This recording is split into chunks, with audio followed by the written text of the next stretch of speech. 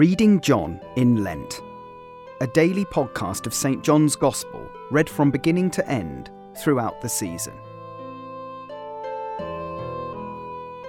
John chapter 19, verses 38 to 42.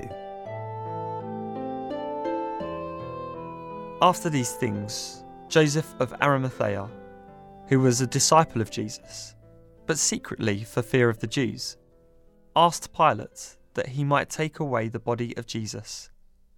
And Pilate gave him permission. So he came and took away his body. Nicodemus also, who earlier had come to Jesus by night, came bringing a mixture of myrrh and aloes, about 75 pounds in weight. So they took the body of Jesus and bound it in linen cloths with the spices, as is the burial custom of the Jews. Now in the place where he was crucified there was a garden, and in the garden a new tomb, in which no one had yet been laid. So because of the Jewish day of preparation, since the tomb was close at hand, they laid Jesus there.